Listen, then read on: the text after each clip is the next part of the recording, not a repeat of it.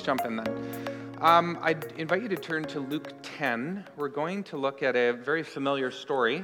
Starting at verse 38, we're going to read through verse 42. Luke 10, 38 through 42.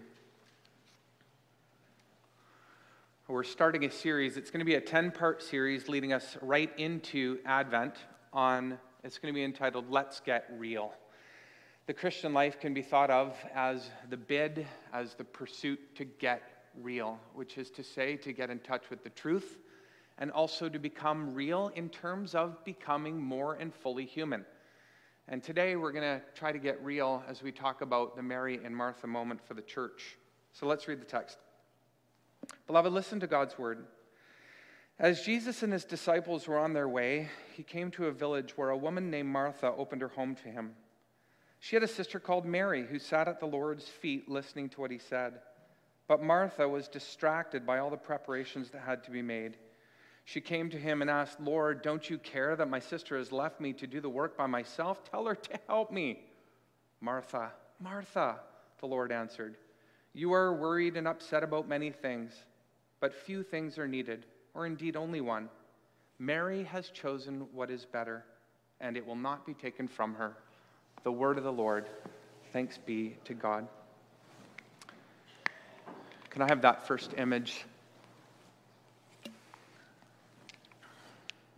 Is it there? Oh, it's there. Sorry, I can't see it on the back. I think we can appreciate the sentiment here. Lord, I want to be like Mary today, but can you invite Martha over to clean my house? There is something so very good about Martha, even though, according to Jesus, there's something better at the moment about Mary. Mary and Martha, Martha and Mary. It's a familiar story, and there's humor in it, and many things to learn, but the most essential point that I want to focus on is this. Serving Jesus is good, but sitting and learning at Jesus' feet is even better. Or more specifically, serving Jesus is good, but if it comes to having to choose between serving Jesus and or sitting at Jesus' feet, then sitting at Jesus' feet in intimacy and in learning from him is better. Or as the Greek puts it more picturesquely, to sit at Jesus' feet and learn from him is the better portion.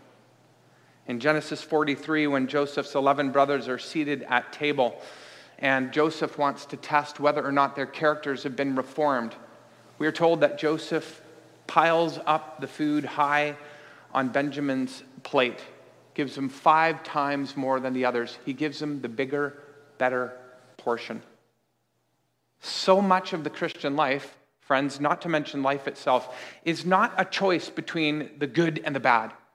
But so much of the Christian life is to learn to choose between the good and the better. This is wisdom, to learn to choose the better. The text before us today, in fact, can be seen as the last in a litany of interactions where Jesus is trying to teach folks to differentiate between the good and the better, and to learn to choose the better over the good. In Luke 9, 57 through 62, for example, Jesus grants that having a place to lay your head is good. But following Jesus, even if it means you don't have a place to lay your head at night, is better. He says in the same text that devotion to family is good. But if one's devotion to their family begins to interrupt their ready and prompt obedience and allegiance to Jesus, then ready and prompt obedience and allegiance to Jesus is better. 72 disciples celebrate the good in Luke 10:17, that the demons submit to them in Jesus' name. What a joy, they say. Jesus says, although that may be good, that the demons submit to you, it is better to celebrate that your names are written in heaven. The parable of the Good Samaritan, just before our text, holds out with the successive appearances of an expert in the law, and then a priest, and then a Levite. In other words, the whole religious establishment. It holds out that the law is good. But Jesus teaches that knowing the law plus doing what it says, even when it's hard and inconvenient, is better.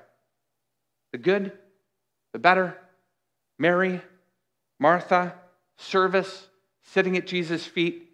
One of the challenges of the Christian life is indeed to learn to choose the better when you're surrounded by a multiplicity of goods. A sprig of lettuce may be good in a famine, but 5 sprigs plus a roasted chicken is even better. We've got to learn, when it's possible, to choose the bigger, better portion. This is why when I go to White Spot, I always get the bigger, better bacon cheddar burger. The Caesar salad is good, but the better, it's really hard to say, the bigger, better bacon cheddar burger is better. It must be, it says so in the name. That's my argument, and I'm going to stick with it. Now let me ask you a question. It's going to appear completely unrelated, but trust me, it's not. What is your opinion on the following things? On Afghanistan, the nature of the pullout. How about the Biden administration? How about Trump? How about Trudeau? How about the timing of Trudeau's election here during a pandemic to the tune of $600 million? What's your opinion about the pandemic itself? Is it as bad as we're being told? Is it worse? Are the lockdown measures, as we have seen them unfold, really necessary?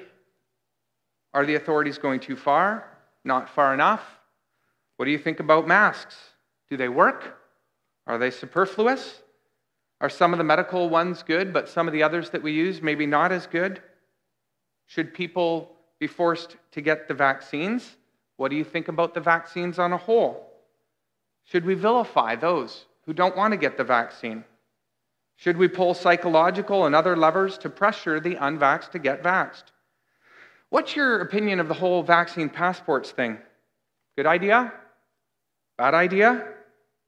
What about if they start to say that in order to come to church on a Sunday morning, we need to start checking people's passports at the door? Would you be in favor of that or opposed? Do you think that we're following the science? Some others maybe think that it's just become more political. Is there something bigger going on behind the scenes? Something to do with this language about a great reset we have all heard? Are the conspiracy theorists crazy, or maybe is there some purchase to them? What's your opinion on all of these things? Overwhelmed yet? Feeling anxious? Have your shoulders lifted as I've been reading through this litany and your throat tightened just a bit? Mine has, even while I'm reading it. And I knew what I was going to say. And no wonder, because it's a lot. We are dealing with an awful lot right now, all of us. And the air that we breathe around other people can be thick with tension. I know on very good authority and very personally that it is really hard in some family situations to have a discussion about current events. Families are being divided. I know of other families, again, very personally, who are afraid of getting the kids together because they stand on polar opposite ends of these things. I know that in the church, there have been discussions between people that have led to some very hard feelings. The things that are threatening to divide us are very real and very tangible right now. There are things that could drive us apart, and quite frankly, there are things that are driving us apart. And it's important to name that, I think. And let us also be frank and take this one step further, because there is a lot for the last 19 months that has driven us apart, just purely on a physical basis. We have not been able to come together as we ordinarily would and be the body of Christ in an embodied way. The restrictions have kept us from being able to do that. For some others, staying away from church and tuning out completely has become a new habit, or we're attending elsewhere. We've definitely found some new normals, and church, for some of us, hasn't really become a part of that. And if you think it's only us as Willoughby Church, think again. Here's one statistic for you. According to a Barna study, as of the fall of 2021, so just this past month, churches across the U.S. have seen only 36% of their people return to in-person worship. 36%, even after the restrictions have been dropped. Churches that previously, in other words, had 200 members attending on a Sunday morning now have about 72. Others are either watching online or, again, have dropped away completely. I'm not sure where our numbers at Willoughby here are at, but it's probably relatively comparable, although I think we're more about 50% in worship and then maybe 30, 40% online or something like that. But still, it's staggering what's going on in the church. I don't know, in most of our lifetimes, maybe in World War II, but none of us have faced challenges, the peculiar kind that we're facing now. What is going on with the church? And moreover, what is going to go on with the church? If this COVID proves to be more of an ice age thing than a snowstorm, then what is going to happen to the church long term? Have you wondered about that? I certainly have. In fact, I've had many sleepless nights wondering about it. What's going to happen? The truth is, I don't know. It's Jesus' church. My job, I have come to the conviction, is not to decipher the future, but to be faithful in the present. Indeed, my job is to discern from a biblical perspective what is good and better, and to promote the better portion given current circumstances, to promote eating Benjamin's portion. And that's what I'd like to do here for just a few minutes, because I believe that we are facing now in the church quite a complex Martha and Mary and Martha moment as a church. There are a lot of good things that we can occupy ourselves with and become engaged with, but I want to be sure that we as a church are choosing the better things. So let me suggest very briefly 4 goods and betters for us this morning as it relates to our present situation, beginning with what I believe is the most pressing one. Consider this something of a state of the union on this ministry launch Sunday. First, it is good, beloved of God, to think about and form opinions on political and COVID matters and use our whole heads and evaluate our sources of information and all the like of that. But it is better in the church, if these things are going to begin to divide us or cause us to feel contempt for others or to look down on those that think differently from us, it will be better for us to put our opinions on the shelf insofar as it concerns our church relationships, because these are not central dogmatic issues or issues of unity, and therefore should not be dividing churches or believers from one another. There is space enough in the church when it comes to these issues to disagree. And there is certainly every reason, given our Lord's ongoing love and grace for us, to give people a lot of space to think differently at the present moment, to resist shaming or shunning people, and to give them the benefit of being just as thoughtful as you are, and to love each other as sisters and brothers in Christ. If I can say somewhat parenthetically, I think one of the biggest problems that we're facing right now in society as a whole, and as a church, and that is dividing us, is what I've coined an epistemological crisis. Epistemology is how you know what you know. It's a study of how you know what you know. Well, how do we know what we know when it comes to what's going on in the world? The problem that I'm finding is people are going to very different sources and coming to very different conclusions about what is actually going on, and then coming and disagreeing with others about it with a great deal of passion and conviction, and it's splitting us apart and creating some very hard things. Sometimes it is really hard to know what to believe in present circumstances. So I think this just calls for an enormous latitude of grace that we express toward one another, and in particular in the church. Remember what Paul says in Ephesians 4:1-3. As a prisoner for the Lord, then I urge you to live a life worthy of the calling you've received. Be completely humble and gentle. Be patient, bearing with one another in love. Make every effort to keep the unity of the Spirit through the bond of peace.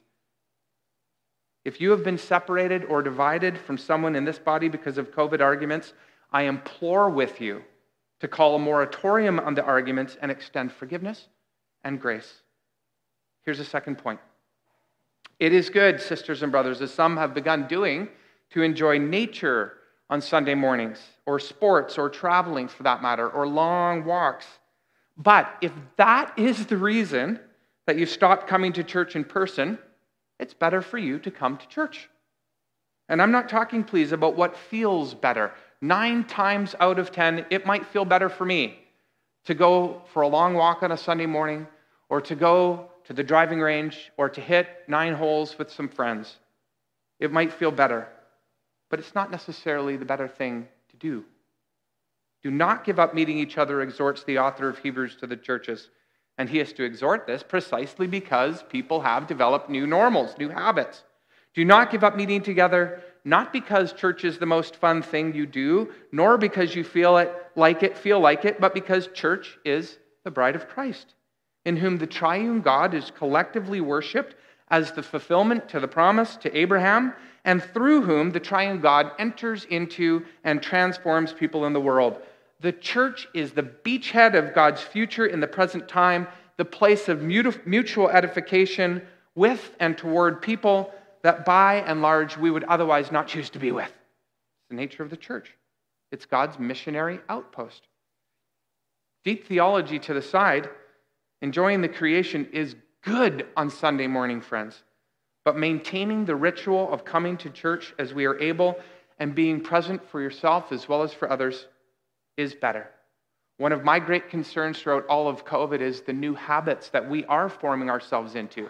Because the thing about habits is that we don't only form our habits return the favor and begin to form us.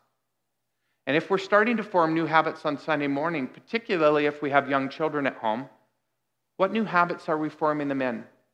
And then what habits will return the favor and form them? We need to think about this. But let me build on this because some of us may be coming to services online and so kind of attending at least.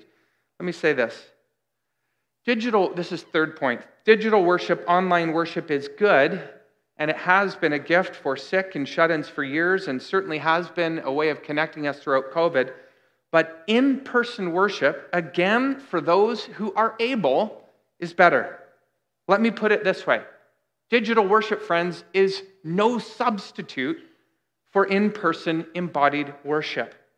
And I am not, let me stress again, talking about those of you who for various reasons, health reasons or concerns, cannot come to church. Most of us, when we reach a certain age, begin to fall into that category. I'm not talking about that. I am talking about those of us who can come and be present, but are choosing to stay home and watch instead. Being home, please let me underscore, is good. Being able to get up late, to stretch out on our couches, to sip coffee and watch the service. Many of us have enjoyed this leisure for months. We've all had our own little sabbatical from the church. But being present with the people of God, now that we are able, in an embodied way, is better. And you know why? Again, there's lots of theological reasons that could detain us for a long time, but let me just point to one of the practical ones in the New Testament. It's because, simply put, we need to encourage one another, as the Apostle Paul says in 1 Thessalonians 5:11. Encourage one another and build one another up. And I know some of you may say, I feel built up already. I don't need to be in embodied worship. But what if somebody here needs to be built up by your presence, by your smile, by your reassurance, by a word that you might have for them, but you need to be here in order to give it? Or maybe you need to be challenged in some way, to be encouraged in that way, and won't receive it if you're at home behind the TV. I think what I'm trying to say here is this. We must not turn the church into a spectator sport where all we do is watch from home.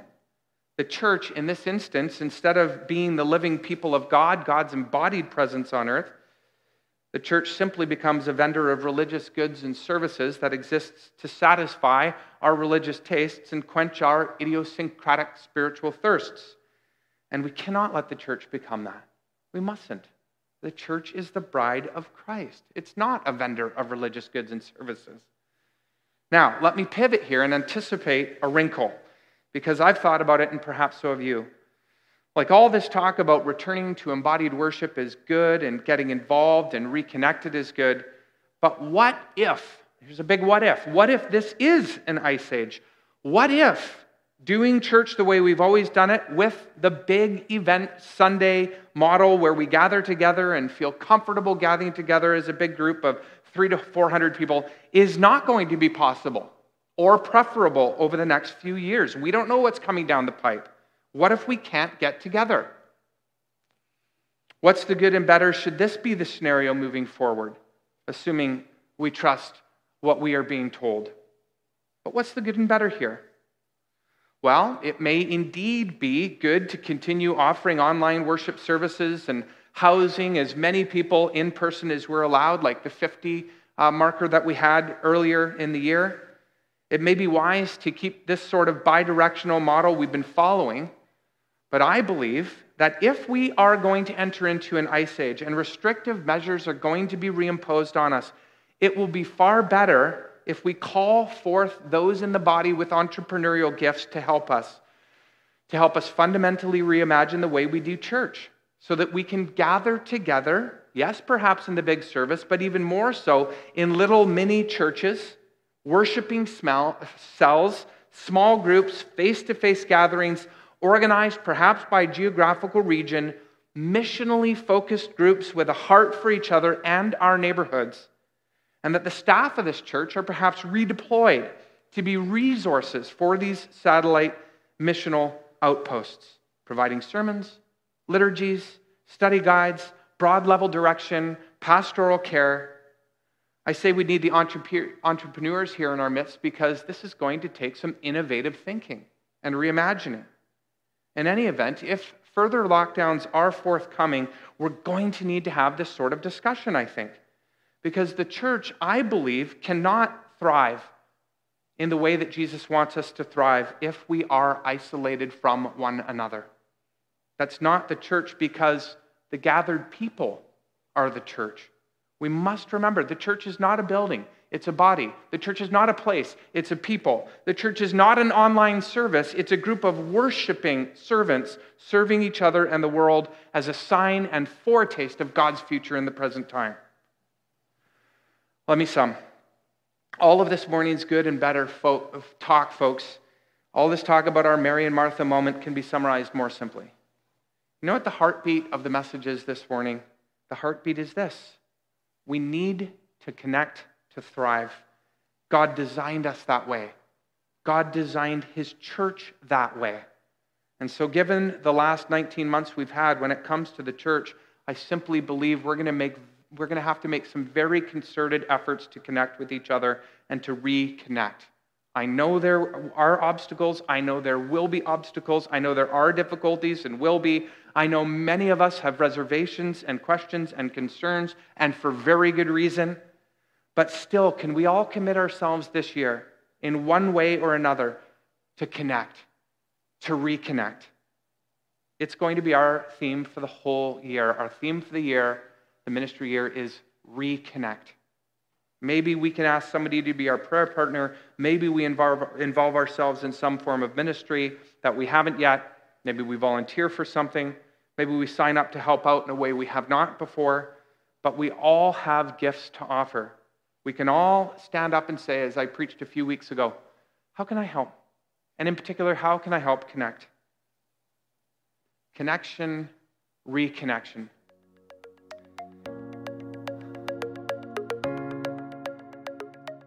Thank you for listening to the Willoughby Church Sermon Podcast. The Willoughby Church Podcast Network also has podcasts about discipleship, the Heidelberg Catechism, and even a podcast hosted by some of the youth. You can find out more about the Willoughby Church Podcast Network by going to willoughbychurch.com.